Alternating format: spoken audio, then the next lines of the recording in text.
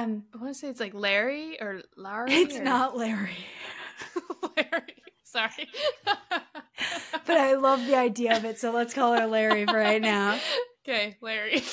Larry. Sing me a song of a lass that is gone. Say, could that lass be I? Mary of soul, she sailed on a day over the sea to sky. Welcome to Red Wine Reads, a community of book lovers talking about our favorite and not so favorite books while pouring a glass or two of wine. I'm your host, Jenna Weston, and with me today is Ella Kopakin to talk about, if you haven't guessed already from the music, the book Outlander by Diana Gabaldon. This book was taken and made into a TV series that is wildly popular, and the music that you just heard is, of course, the theme music to that series. What a treat it was to talk about Outlander with Ella, because I think we both went into it with very low expectations, because it's just a fun drama set in the Scottish Highlands.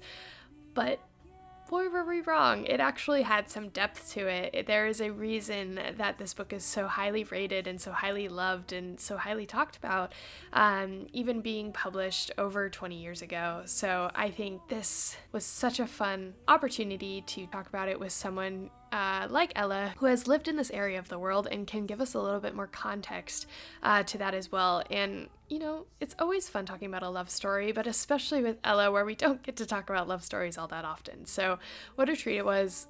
Please stay tuned if you are an Outlander fan, or if you're just looking for a fun conversation about a hot Scottish dude and a hot British woman getting together and falling in love. So without further ado, let's pull some corks and get reading. A song of a lass that is gone. Say, could that lass be I? Ding dong. We're back. It is January of 2024.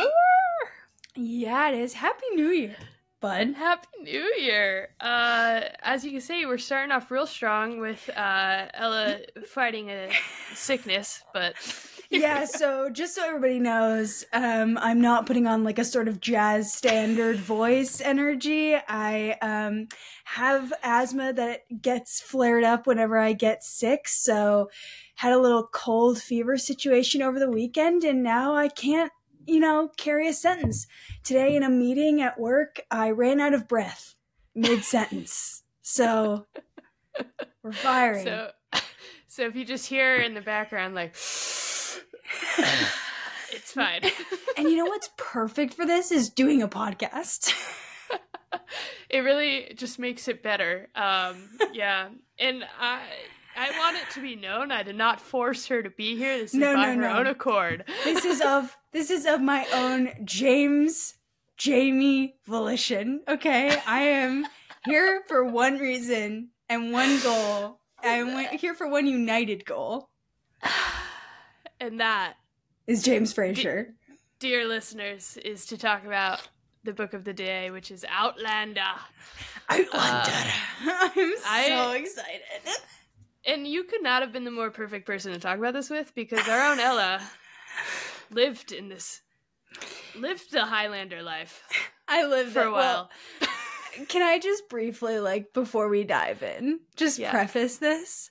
So, when did this show come out? 2014. 2014. Okay, so peak. So this show came out when I was a freshman in high school. And I already had just a random obsession with Scotland. And I started watching the first season and was just so 14-year-old girl, I'm obsessed. This is the best fucking show on TV. And then watched through the second and third season, and it just got progressively so bad. I gave up. I was I don't care anymore. I can't commit. And then I moved to Scotland for college, and obviously no human being in Scotland is watching Outlander or is ingesting Outlander in any way, because why would they? It's ridiculous. So then when you were oh, I really want to read a series, with you. I was like, oh Lord, do I dare dive into my childhood obsession? And what I will say is, we can talk about the book, but just right off the bat, went back, watched some of the first season just to get my palate, ready. So bad. Like, truly atrocious, and I cannot believe how invested I was in this show. But it's one of those, it's so bad it's good. Like, you're absolutely just eating it up. Did you watch? God. Did you and Casey watch the show? So we are through the wedding episode. Okay, we watched that last night. So we'll talk. Oh yeah. Oh, I can't wait. Yeah, this was one that just like came out of left field, and yeah, we just got to get into it. Yeah. So this is fun. So first of all, what are you drinking tonight? So I actually have discovered a beer that's become like my regular beer for the first time in my life. Whoa. It is called Devil's Backbone. My brief note is I have recently discovered that I really like Belgian and German beer. Like, those are my favorite beers. And I never put that together until I had this beer, and I was like, oh, I think Belgian style beer is for me. But it's really good. It's like made pretty locally to where I am in Central Texas. And it's incredibly high alcohol content for a beer. It's like 7% alcohol, which is crazy. Nice. So, nice. Between the asthma and the fever and this beer, this is going to be a great episode. This will just be fun. Oh my gosh. What about you? Well, I'm also drinking a German beer, the Hefeweizen. Der Hefeweizen. The Hefeweizen from Vassen Brewing Company here in Richmond, Virginia. So look at us with our little local beers. Local beers. We're like craft beer girls. Also, like, who are we? We're like, oh, we're reading a Scottish book? Perfect. Let's bring out the Belgian beer. I was gonna do whiskey, and then I was like, we don't have anything to mix it with right now, and I was like, I don't think I can shoot straight whiskey on a Monday night. God, you know what? An alternative to this podcast, and we're not going to do it because it'd be disgusting and I don't have it in the house, but an alternative version of this podcast should have been us just pouring yourselves like triple shot glasses of whiskey and just like slowly sipping it throughout the episode and forcing ourselves to like it. Oh, that... Maybe book 2? Come back behind the paywall? Electric Boogaloo? We just get crunk? That would be so funny. Just like drunk reviews of Outlander. Yeah. Literally, there are so many books in this series. It will happen. All right. Well, this perfect lead-in. Yes, we read Outlander by Diana. You try to say that last name. Gabaldon? Gabaldon. You know what it is. So this book was, from here on out, we will be referring to her as Diana. Yes. Know that? We shall. This book was published in 1991. Crazy. So for this podcast, this is our classic. I'm just kidding. I'm just kidding. But yeah. It does qualify. Yeah, ish. My qualification of a classic is anything over 10 years old. Great. So, super. But it is book 1 of a soon-to-be 10-book series. Jesus. There are 9 books that have been released, and there's no news on the new release yet. But the 10th book will be the last book in the Outlander series. Thank God. Yeah. This book received a 4.3 out of 5 on Goodreads. No, it didn't. Sure did. And then as you were talking about, the 2014 series premiere of this same name, and it pretty much follows the book word for word. Yeah. Which is great. It's so fun. It did receive a 90% on Rotten Tomatoes, an 8.4, so it's certified fresh. This is ridiculous. 8.4 out of 10 on IMDb. You have Sam Heughan playing Jamie. It's And Sam then you- Heughan. It's Sam Heughan. Sorry. Sam Right. Heughan as Jamie. And then you have... Here Katrina we go. Balfe. Is it really just Katrina? Yeah, it's Katrina. It's just the Irish spelling, I think. Oh. Katrina Balfe as Claire. Claire. I'm sorry. You're not referring to her properly. Her name is Sassenach. Okay? Oh, God. By February 2022, development has begun on a prequel series titled Outlander, Blood Guys, of My Blood. This is my announcement. It's me being cast. Okay, congratulate me, because I will be playing Jamie's mother in the prequel. Oh, God, it's so good. Well, a little bit about Diana. She has served as the co-producer and advisor for the TV series. She holds 3 degrees in science. Not the science you would think. It's zoology, marine biology, and quantitative behavioral ecology. Excuse me? From whence? From where? That's that's absurd. That's insane. I love her so much more now. She's a native of Flagstaff, Arizona. Diana and her husband have 3 adult children and 2 grandchildren. Diana worked a dozen years as a university professor before beginning to write her first novel, Outlander, in 1989. Through the late 80s, she wrote scientific articles and textbooks, working as a contributor editor on the Macmillan Encyclopedia of Computers. Are you kidding me? Founded the scientific computation journal Science Software Quarterly, contributed articles to tech magazines such as InfoWorld, and wrote numerous comic book strips for Walt Disney. So she's a genius. None of this has anything whatever to do with her novels. She's a genius. She's genius. She's freaking awesome. I'm like obsessed with this person. And then she was just like, and by the way, I'm also going to write one of the most successful romance series in history. And I was fully ready to be like, she studied Scottish history, got a doctorate in like the history of the Highlands. And it was just like, nah, zoology. She's so intelligent that she was like, do you know what my pastime is going to be? Scottish history. In the form of sex. In the form of porn. God, I love her. Oh my God, I knew none of this. This is incredible. She's amazing. This is why we do this. This is why we do what we do. So, let's get into it. A little summary. And I'm sorry, we're going to be slipping in and out of Scottish accents as we go through it. Just terrible Scottish accents as we go through this. By the way, I apologize to anyone who I went to university with. I'm so sorry. Continue. Here we go. So the year is 1945. Claire Randall, a former combat nurse, is just back from the war and reunited with her husband on a second honeymoon when she walks through a standing stone in one of the ancient circles that dot the British Isles. Suddenly, she is Sassenach.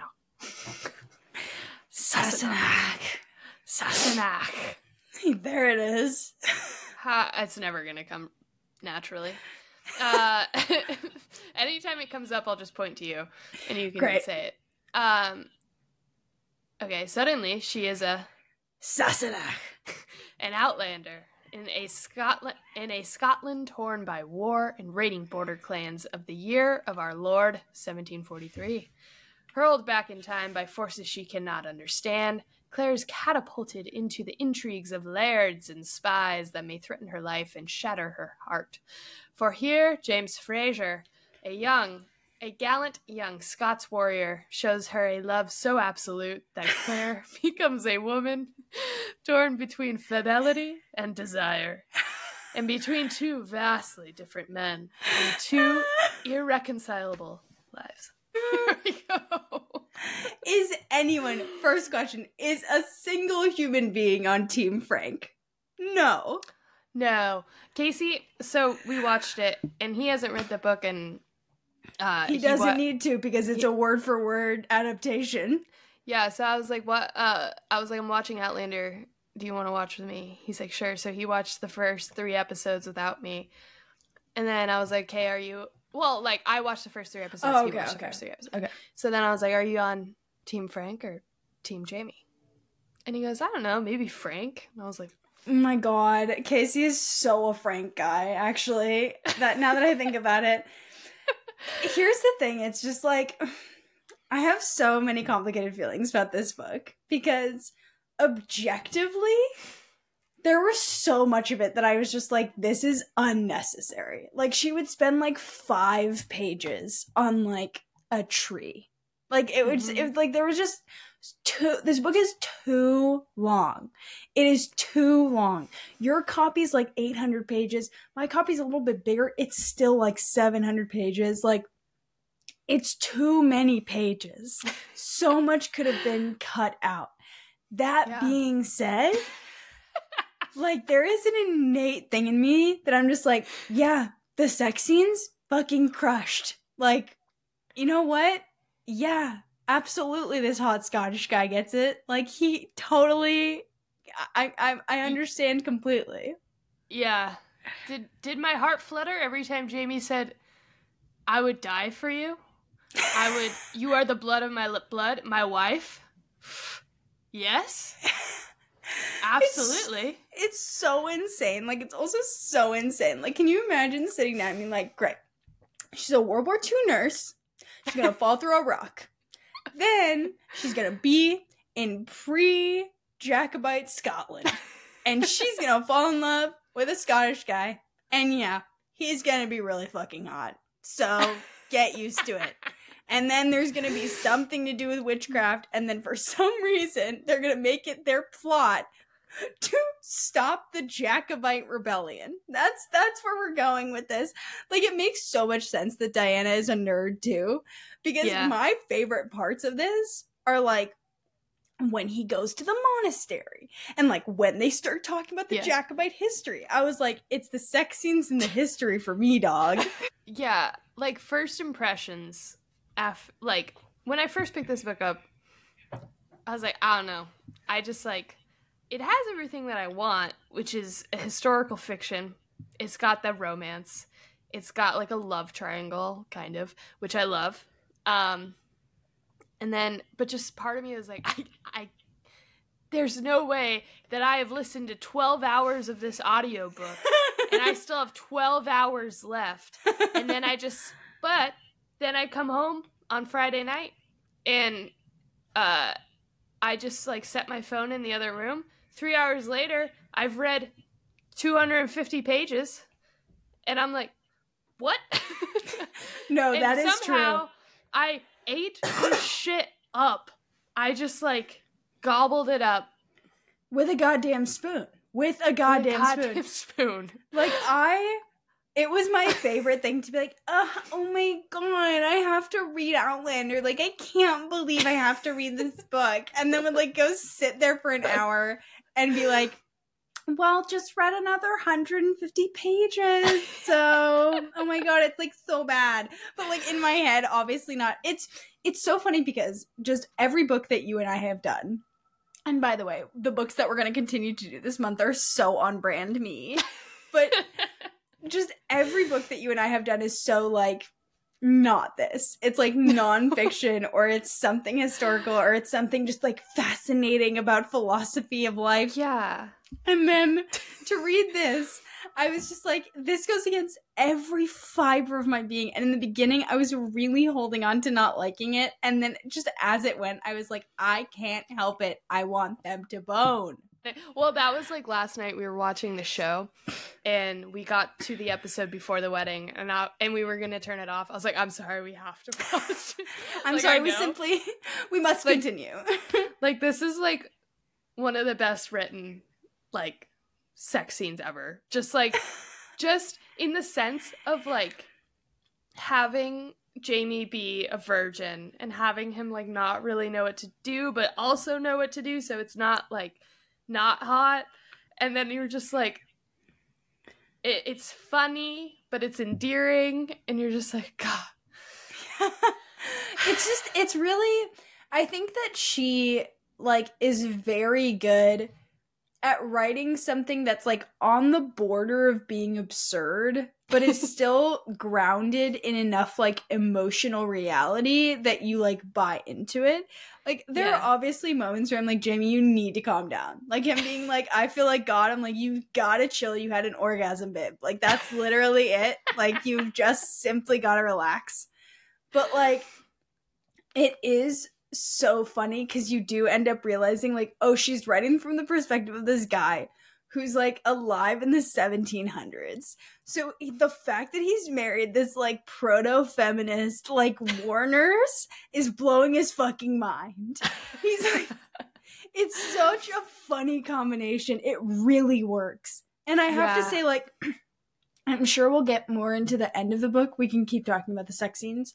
But, like, the end of the book is my favorite part because I think that you spend so long kind of, like, buying into this, like, wild ride and this, like, ridiculous kind of, like, pairing that is so much larger than life. Mm-hmm. But when she, like, there is something so horrifying about Jack Randall, who we haven't mentioned yet, I guess is a crucial element in that, like, he's Claire's husband's Frank's ancestor,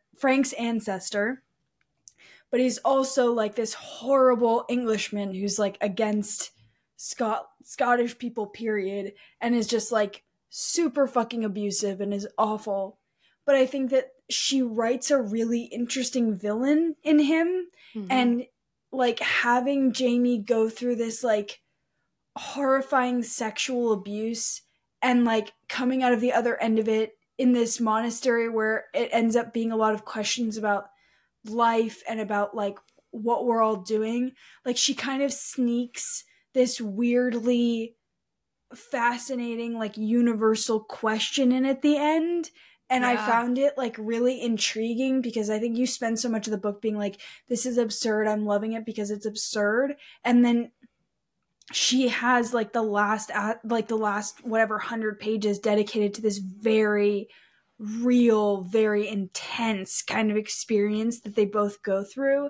And that personally was my favorite part because it's like, yeah, I loved the sex scenes, but I really loved when they Diana was kind of willing to like drop the act and just like delve into like who these characters are as people and like why they work despite whatever the chaos around them is. Yeah, I think you bring up such an interesting point because, like, the scene of Claire going to the altar with the priest, friar. I don't know. He's doing something with the Lord. A religious man. A religious man. But she, she's kind of like, I don't believe in God. Like, I'm not like a Christian. I'm not. I don't pray. I don't do any of that. But she goes to the altar anyways, and she just sits there and has this moment of reflection and this moment of like internal questioning. And like, I just thought, because you have the part where she tells Jamie everything, and Jamie takes her to Cragnadune. And he's like, go back. If you want, like, you should go back to your life. And then she decides to go with him, which, like, yes. But, she has you kind of, like, have that storyline where you're like, yeah, okay, I can, like, see her choosing to stay with him. There's, like, a little bit of that questioning. But then you really have that question of humanity of, like, do I stay and fight for this man who has lost so much of his humanity in these last couple of days? And do I stay on this path of history where I could have a chance to almost rewrite history and put my life in danger? Or do I go back to the life that I knew before, yet you just know internally, like, that's not going to be the same? Like, how can you go back to this life married to this man who reminds you of this man that just abused another love of your life? Yeah, I mean, so much of me just wanted to make a joke and go, when the dick that good. But aside from that, well, a little bit. No, but I mean, like, I will say, like, it's so funny to talk about this book so seriously, because obviously, like, the first instinct is to be like, lol, lol, lol, people think she's a witch, like, she got vaccinated for smallpox, and, like, it's just, but I will say that, like, it is such an interesting quandary, because it's like, okay, let's say that time travel had the potential to be real. You're out of your you're out of what you know completely, but it doesn't make you less human. Yeah. And therefore you're still required to have human connection and to, like, adapt yourself and be a part of this. And she sort of, at that moment at Craigna Dune, has this realization of, like, I think I could actually be happier living in this than I ever was in my current existence. Yeah. And it's really cool. I mean, and also, like, I don't know, just going back to the monastery and, like, that moment of silence, because so much of the book ends up being about, like, it's so much about, like, violence or sex, or it's just, like, all these very big things that happen one right after the other. Having the book end on this note of, like, really, like, a lot of peace and calm and healing, it was really, I think, intelligent. And also, it makes sense that this is a person who wrote this who is so dedicated to research, because the world is so lived in. It's not like she just sat there and, like, went on Wikipedia and was like, what was the Jacobite Rebellion? She, like, really makes an effort to say, like, okay, well, if he had been hurt, he would have gone to a monastery. How would he have gone to a monastery? He would have known somebody who was a monk. How would he have known somebody who's a monk? They're related to him. Like, she really thought through every aspect of it. And I think it makes this very outlandish, not, pun not intended, this very outlandish story rooted in some kind of, like, tangibility that you can attach to. So it doesn't, because I think, like, usually my issue with fantasy is I can't get, like, attached to, like, fairies and pixies and goblins and all of that. I have a really hard time with it. But so I think this was a good happy medium for me, where it was rooted in enough historical reality that I could buy into it and still enjoy the parts that were silly and ridiculous and big. I don't know. The way she writes her characters are so freaking good. And Yeah. like, I'm all for, like, character building. And I think having Claire rooted in the 1940s, right after World War II, like, she could have easily rooted her in 1980 or 1970, but having her rooted in 1940s, where she was caring for these crazy war wounds without a lot of help, without a lot of supplies, without, like, a lot of knowledge, I think applied really well to her abilities to handle these Scots and, like, what the injuries they were going through, which I also felt like, again, rooted it in something real. Like, if I went back to 18th century Scotland and somebody got shot in the leg with a musket, I'd be like, sorry. Tough titties. Yeah. Anybody got penicillin? Yeah. Yeah. It is really interesting. And I think it also is commendable, like, the juxtaposition. It's not my favorite part of the book, but I think it's interesting, the juxtaposition with Gaelish, who she discovers is somebody who is from 1960, I think 8 or 67, and she Gaelish ends up getting burned at the stake for being a witch. Yeah. And I think it speaks to, like, the values of what time people have come from, right? Because obviously you would assume that Gaelish is from a time when women, there's the free love thing, there's the hippie thing, there's, like, kind of a lot of, I don't know, trusting one another and optimism and peace and all that.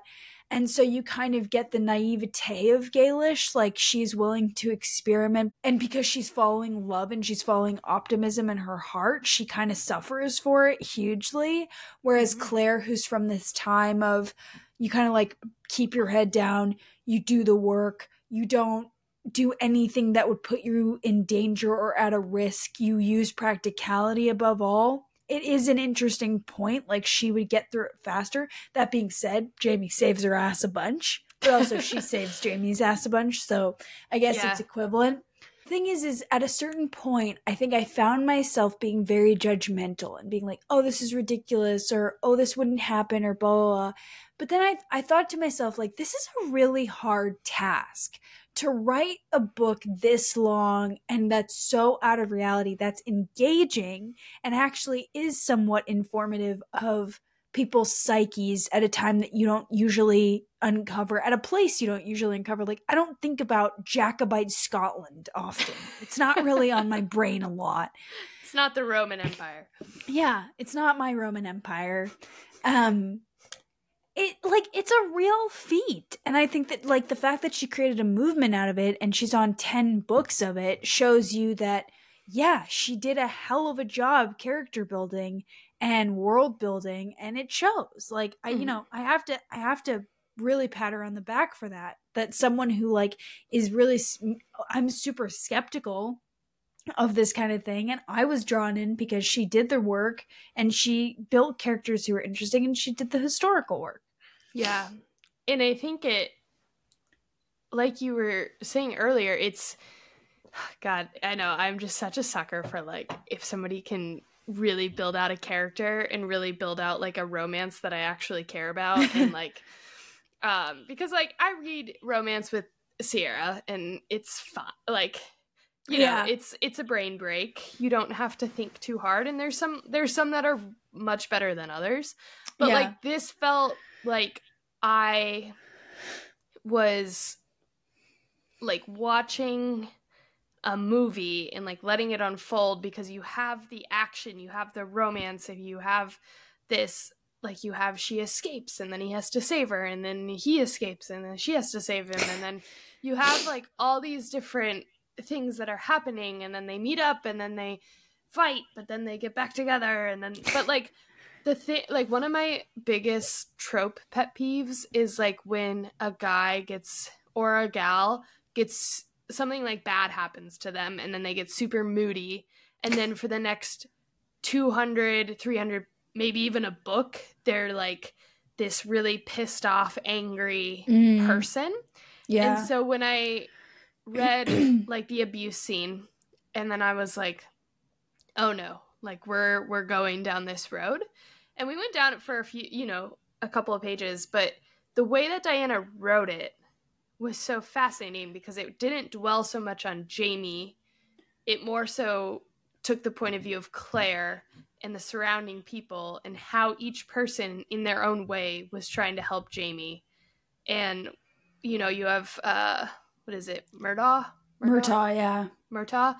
They're, like, trying to coax his best friend to come out. And you have, like, the monks that are praying over him. And then you have Claire, who just keeps trying to go in, even though he keeps, like, shooing her out. And so I think, like, you have that trope, but instead of it just being, like, a moody, like, 300 pages of, like, I'm gonna get revenge, it was so much more complicated, and it was so much more like, oh, this is an actual human that's going through this, and this is actual humans that are trying to help him out of it, even though it is far removed from what any of us could have imagined, you know, and any of us could have lived through. It just felt so much more human. Yeah. And so I think it's just she's a powerful writer. And again, her research really comes through, and you know that, yes, she wrote a smutty romance like, about the Highlands that is quite ridiculous in parts and quite ridiculous overall, but, like, it works because it's well researched. Yeah. I will say, I mean, this is kind of a spoiler for the TV show, but kind of not.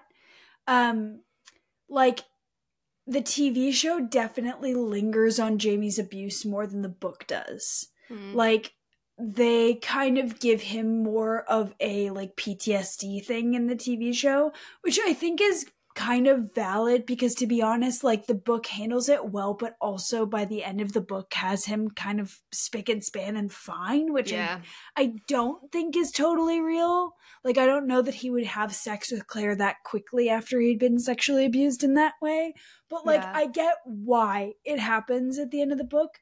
But, like, I don't know, my favorite scene in the book is when she's setting his hand, because I think that, like, it's such a display of who she is as a character, that she's just able to zero in on this thing and accomplish it.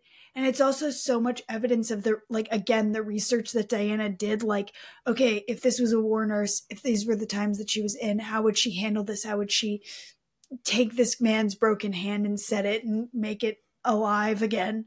But also, like, it's such a demonstration of their intimacy as a couple, because even in this moment where this person actively is pushing people away and can't handle reality and is not even, like, alive fully, she's there and she's still, like, giving herself, and he is, like, accepting of it. And I think it's a really, like, it's a scene that's so emblematic of, like, why the book works, because you're invested in it for the characters, but you're also invested in it because it's, like, genuinely interesting to learn how someone would set a hand. Yeah. You know? So Yeah. it's like, it's that kind of, for me, sums up so much of why I ended up really caring, was just like, okay, if someone can talk me through how to, like, unbreak a hand in the 1700s while also being sexy, I'm in. Honestly, though, kind of slid past John Randall of it all. Oh, God, I know. We should get into it. But, yes, and this is how I'll segue into it. Not very smoothly, as you can tell. But, so, the villain of this book, John Randall, I think is probably, like, one of the best villains I've read, because of the fact that he is, and you kind of see it more in the show, but you get it in the book too, but, like, he is an exact replica of Frank. Yes. And so you have, like, because I think John Randall on his own, if he didn't look like Frank, if he was just, like, this random dude, like, he would be almost, like, too over, like, you're just like, this guy's the worst. Like, he's just abusive. He's just like, oh my God, he is the worst and abusive and the worst. But, like, you have this weird, complicated nature of Claire, who is like, I slept with that man. I, like, married that man. I love this man. And you have this scene where they're talking after they, like, go with the British Army, and they're like, the British are coming.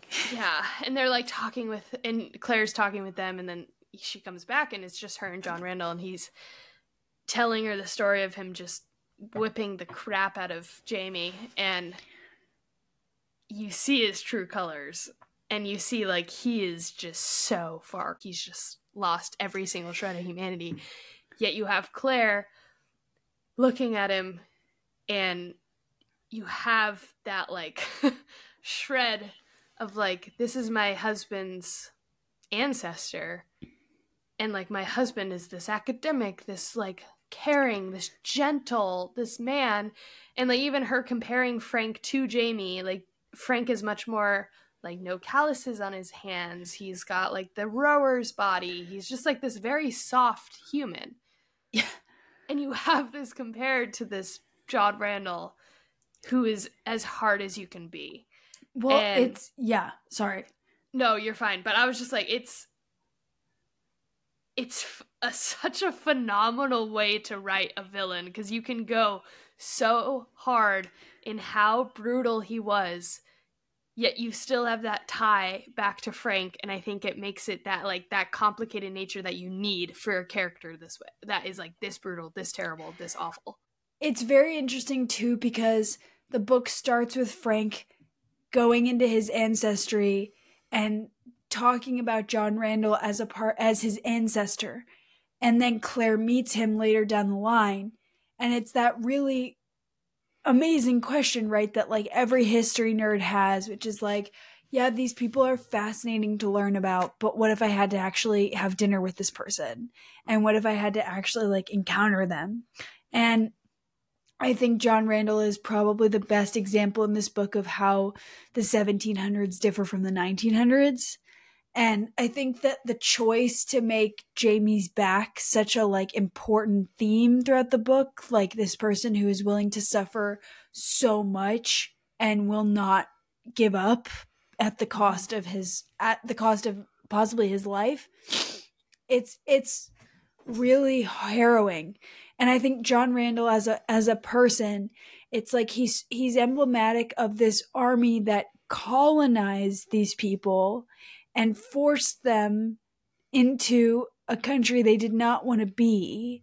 And just, it's like, it's horrifying to watch him think that he can brutalize Scots and brutalize women and brutalize everyone around him to form into this warped sense of reality that he has. And the added element of him being juxtaposed with this person who is his, kin, and this very kind, like sort of academic, shy person. It's really fascinating because it's, I mean, and honestly, like, not to be dramatic about it, but I do think it's kind of a very original perspective that I haven't really read about a lot in books, which is like, who are your ancestors? What did they do? Why are you here now? What did they have to do for you to be here now? Because a lot of the world has been really fucked up in how it's been created. And chances are someone who you're related to has been responsible for hurting or killing another individual at the expense of their country or their land. Mm-hmm. And that's a really intense thing to reckon with. So what if you had to reckon with that face to face? What would you do? Mm-hmm. It's a really interesting question. Like, how does your humanity extend? And I mean, it gets way more interesting in books 2/season 2, but I won't talk about it further. No, that's behind the paywall. Yeah. Yeah, I think Diana just did such a phenomenal job of answering that question in a way. And being like, what is the worst case scenario? Like what your ancestor would be. Yeah. What if your ancestor was the worst person ever? Yeah. But you also get like that interesting view of, they're doing research on him. And they're like, wow, he was like a war general. He was like, fighting for this. And oh my gosh. And like, or like a war captain and all this stuff. And you have like Frank doing that research on him. And then when you meet him, it's like the things you are romanticizing are the things that just make him brutal. Yeah. And so it's fascinating to like see how the history has turned. Well, it's interesting because like when I first started studying history in my undergrad, like a big thing that they talked about was like, why do you think that history for so long has been told from the perspective of the winners and the heroes? And like, who are those people really? Because we think of these quote unquote great men, which I think now more than ever is being analyzed and shown that they are not really great people, that in fact they were often really awful people. But he's the ultimate example of that. It's like, this is this person who in the history books has been written as this sort of like admirable general who really did a lot for England and really like unified Scotland with England, and in reality was just using his position to hurt and kill and make others suffer at the expense of quote unquote England. And it's like, we sit here and we learn about so many people, and we go to museums and we see portraits of so many people and we read about so many people, but these people ultimately were real people and lived real lives and did things that you probably wouldn't have agreed with. Yeah. And so it's really interesting to have to reckon with this person who I'm looking at and talking to is responsible for the way that I live my life in a small way. he fought for my country to look the way that it does and for us to have the customs that we do. And yet he's brutal and horrifying. And so what does that say about the country that I grew up in and the values that I hold? Like, it's making Claire confront. And I think, honestly, it's kind of why Diana has her stay in the past. It's like she's all of a sudden confronted with the reality of what living in England in the 1940s is created from. And maybe she doesn't like that. And maybe she wants to fight for something different that would allow for more people to have independence and their lives again. Yeah. Yeah, you have that all tied back to like her, at least especially with the show, but you have her tied back to like looking in that mirror, seeing that vase and being like, I can finally buy a vase because we finally have a house after fighting years and being separated from my husband and seeing war and seeing pain. And then you're transferred back into this world where, again, you're fighting that war, and you know that the next, like, that's what's crazy, is you know that next year, like, shit's gonna go down. And, like, war's gonna break out. And, like, that is just unfathomable. Like, to have that knowledge and be like, next year's gonna be wild. Like, well, it's like, so the question that all of us have asked ourselves, which is like, it's the question of like people who are like, oh, well, I would go back and kill Hitler, or like I would go back and I would like find the person who was shooting Martin Luther King, and like, like things like that, where it's like, if you actually had the opportunity to make change, would you be brave enough to do so?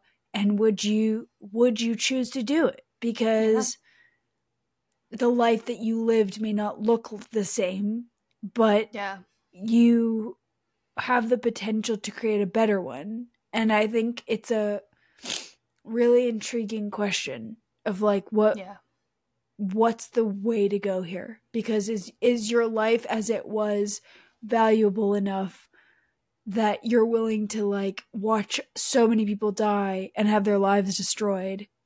I mean, I think the answer would be no. I don't know if I could face I don't know if I would be brave enough to like risk what would actually happen. Yeah. Like, what would the new future look like? Yeah. But I don't know. Fascinating. I don't know. It's just another interesting question that Diana Gabadell asked us. Yep. Well, I love it. Let's end on an existential question because that's way too fun. Yes. So, final rating.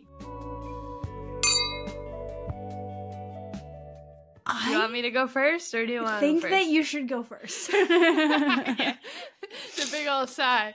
I gave it a 5 out of 5. No fault. I'm sorry, but like, I wrote in it. I was like thinking like, I think I should give it like a 4, and then I was like, you know what?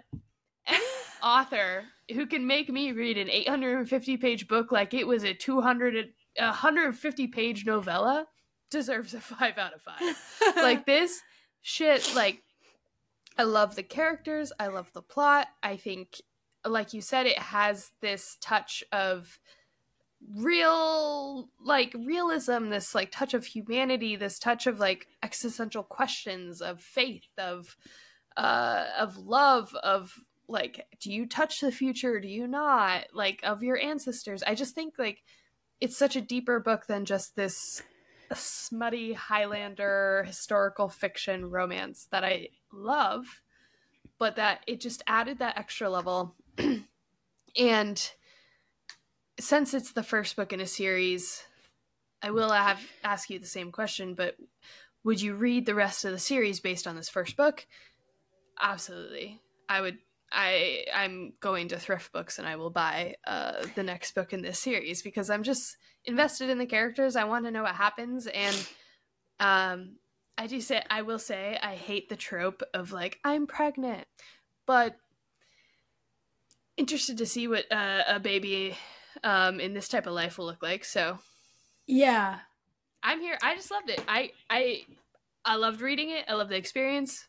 I'm giving it a 5 out of 5. I love it. Can I make one other point very quickly that I Yeah. forgot that I was going to talk about? I just really, really quickly want to touch on the girl who Jamie kind of has a fling with before Claire. Oh yeah, I do not remember her name. It's something Gaelic. Or, I'm sorry. Gaelic. Because, fun fact, if it's Scottish, it's Gaelic, and if it's Irish, it's Gaelic. But, yeah, the more you know. I want to say it's like Larry or Larry. It's not Larry. Larry. Sorry. But I love the idea of it, so let's call her Larry for right now. Okay, Larry. Larry. But I do just want to make a brief comment on her because I think that it's very emblematic of Diana wrote her in because that is what a average woman in that era would have been. And Claire has this experience and has this knowledge because she was allowed to have that in her era. And that had she been alive in the 1700s and grown up in it, she wouldn't have been given the same knowledge. She wouldn't have been given the same opportunity. And I think that the juxtaposition of both is very interesting because this one girl has a lot of beauty and youth, but she has none of the intelligence that is offered to Claire. And it's a really, I don't know, I just find it a fascinating commentary of like these two very different people and why one of them was not given what the other has purely because of what she existed in. Yeah. And even the hardening of Claire, that hasn't happened to Larry. To Larry. Anyway, side note. But, love it. I'm glad you added that. Very fascinating. Thank you. But I'm going to give this book a 4 out of 5. I really liked it. I am very invested. That's high for listeners if you've ever read a book with Ella. Yeah, true. I actually am toughy. But especially fiction. But I think that she was committed to her characters. She was committed to the research. She was committed to telling a fully thought out story. And I really respected that. And yeah, it went quick. Like, you know, the sex scenes were sexing it up. The history scenes were historying it up. The action scenes were actioning it up. Like she got through those very long pages. But I think it was just too long. Like even though it went fast, I really could have done with like 200 less pages and it would have been a 5 out of 5 for me. Because there are just aspects of it that I just didn't need or I didn't care about as much. And I felt like they were just drawing away from the central plot line. And I didn't get invested in any B storylines as much. So I think in an ideal world, it would be 200 pages less. And that's why I'm giving it a 4. I think it's a great book that's just too long. It's so fair. Well, let's get into pairings.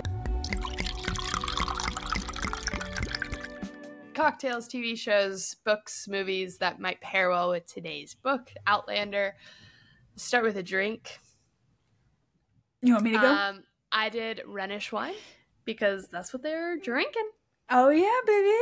I mean, what am I gonna do other than whiskey? It has to be whiskey. No, it has to be whiskey. Just a side note, the guy who plays Jamie on the TV show, Sam Heughan, does a show with the guy who plays, I think, Dougal. Yeah, with Dougal. And they just, like, tour Scotland and drink whiskey. And that's, like, the whole show. And it's not my pairing, but it is a really fun way to make you be like, maybe I like whiskey. And I still don't like whiskey. But it is a Scottish thing. Men in kilts. Men in kilts. I was going to say I have a love-hate relationship with whiskey. It's veering more on love. It's just, I go to like drink it like they do in the shows, and you're just like, smooth.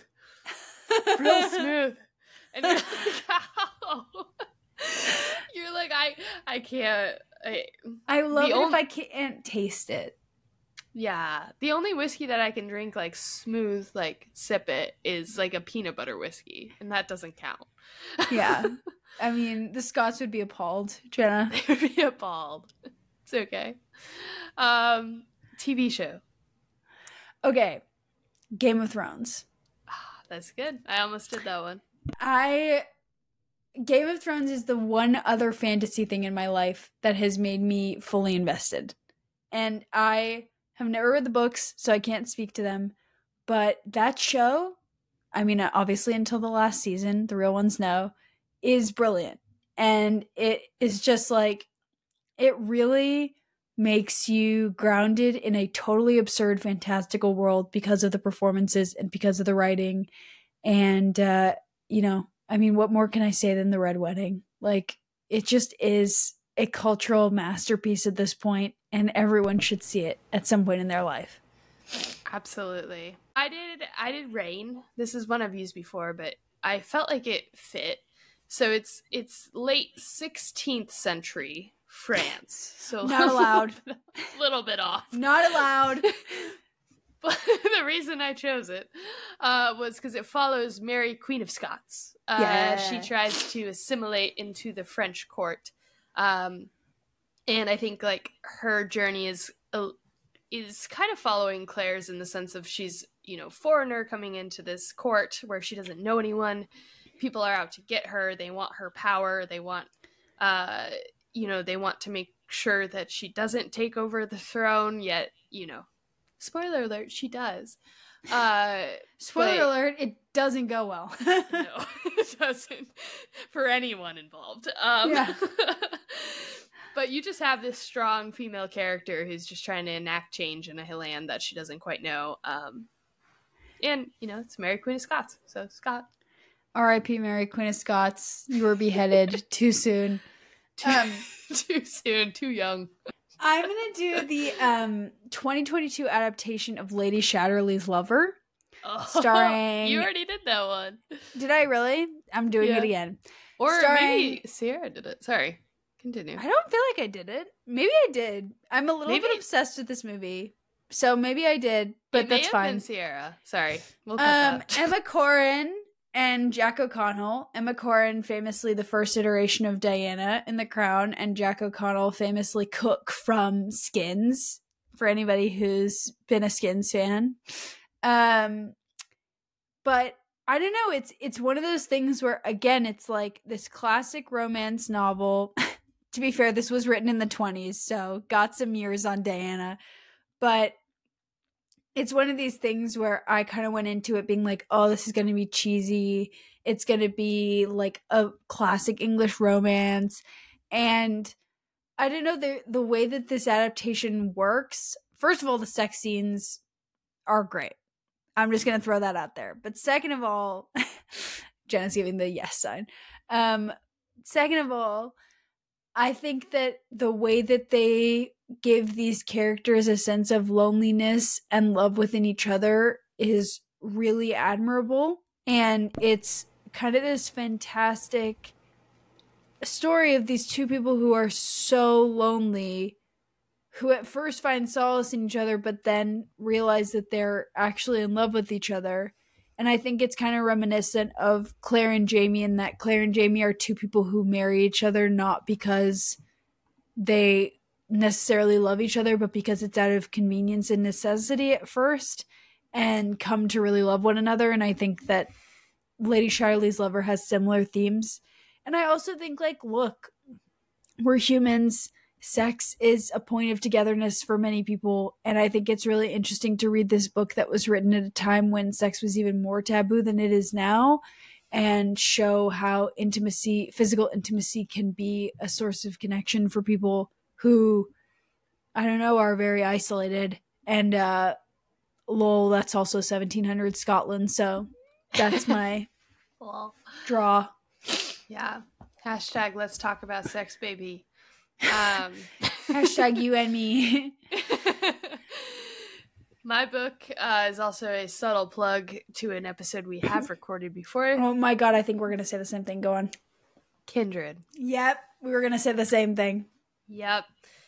You have the time travel. You have the ancestors. You have the phenomenal main character. You have the character building, the world building. Instead, you have instead of going to 18th century Scotland, you have our main character in Kindred going to colonial America, South. Maryland. The colonial South. Yeah. Okay, interesting question. Why is Kindred sci-fi and this fantasy? Same I don't diff. know.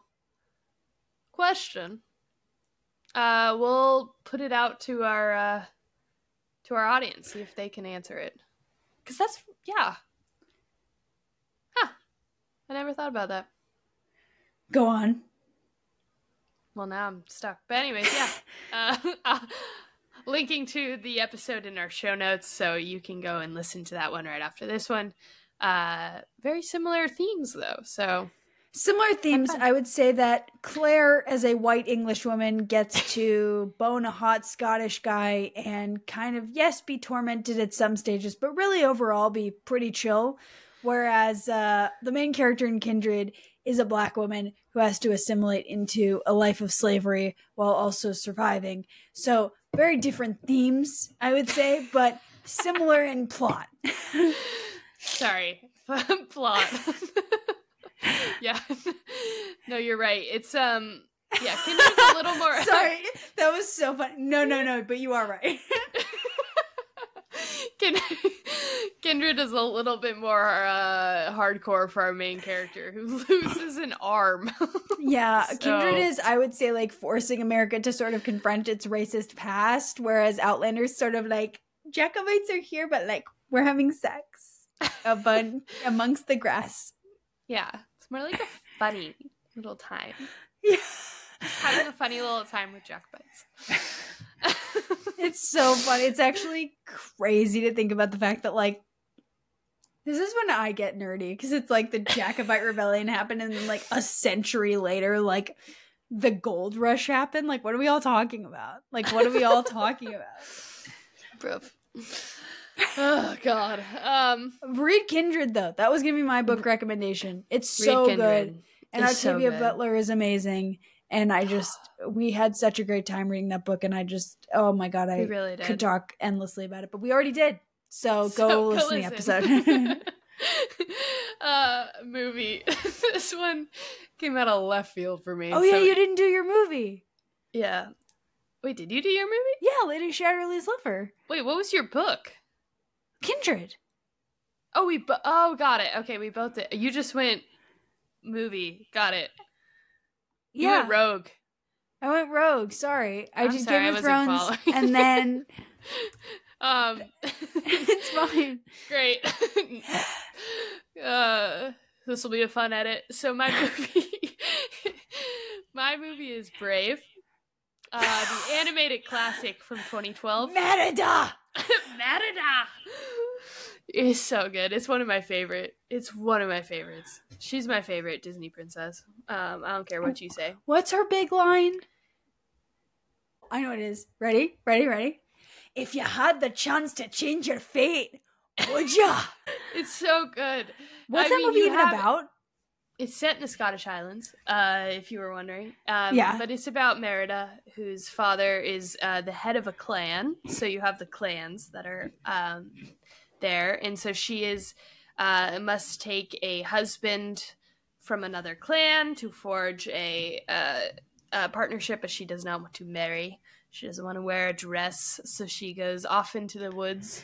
And she ends up meeting a witch who turns her mother into a bear. Right. And then she has to turn her mother into a human again. In a way, it's kind of like Brother Bear and Outlander married each other.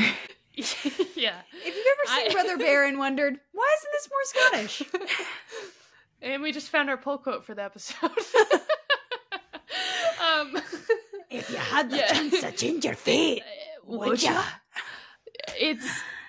It's just perfection. It's just perfection. The album, the theme song that she's writing and like shooting the arrows to, it's just so good. I'm sorry, but is it not? But it's just not. Sing me a song of a love. Sorry, Merida has nothing on the Outlander theme song. This was us chatting about Outlander. On that note, note, we didn't even say, but like, watch the Outlander TV show. it's good. Yeah, it's if you Watch- want a word for it. If you don't even want to read the book, watch the show. Watch the show. Watch Sam Hewen's butt. I know, I was like, it's showtime. We might get full frontal, and then We didn't, but we got so close. so close, so many times.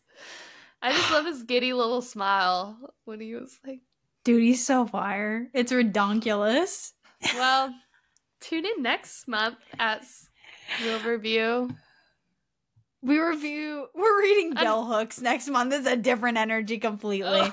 Bell Hooks, all about love. Yeah, so we're sort of like going from Scottish porn to kind of like a deep dive into like why human beings love and how human beings love. So join us then. So join us if you like this episode. Not sure you'll like the next one. Yeah, really different vibes. Bye now. Bye. Well, that's the show. Thanks so much for listening. If you liked it, please go give it 5 stars on Apple Podcasts, Spotify, or wherever you're listening to this episode right now. If you want more book-related content, you can find us on Instagram and TikTok at RW Reads Podcast. Again, that's at RWREADS PODCAST. That's at RW Reads Podcast on Instagram and TikTok. Until next week, keep your books open and your drink glasses full. Thanks all. This episode is a JB Media production, produced and edited by Jenna Weston. A song of the last that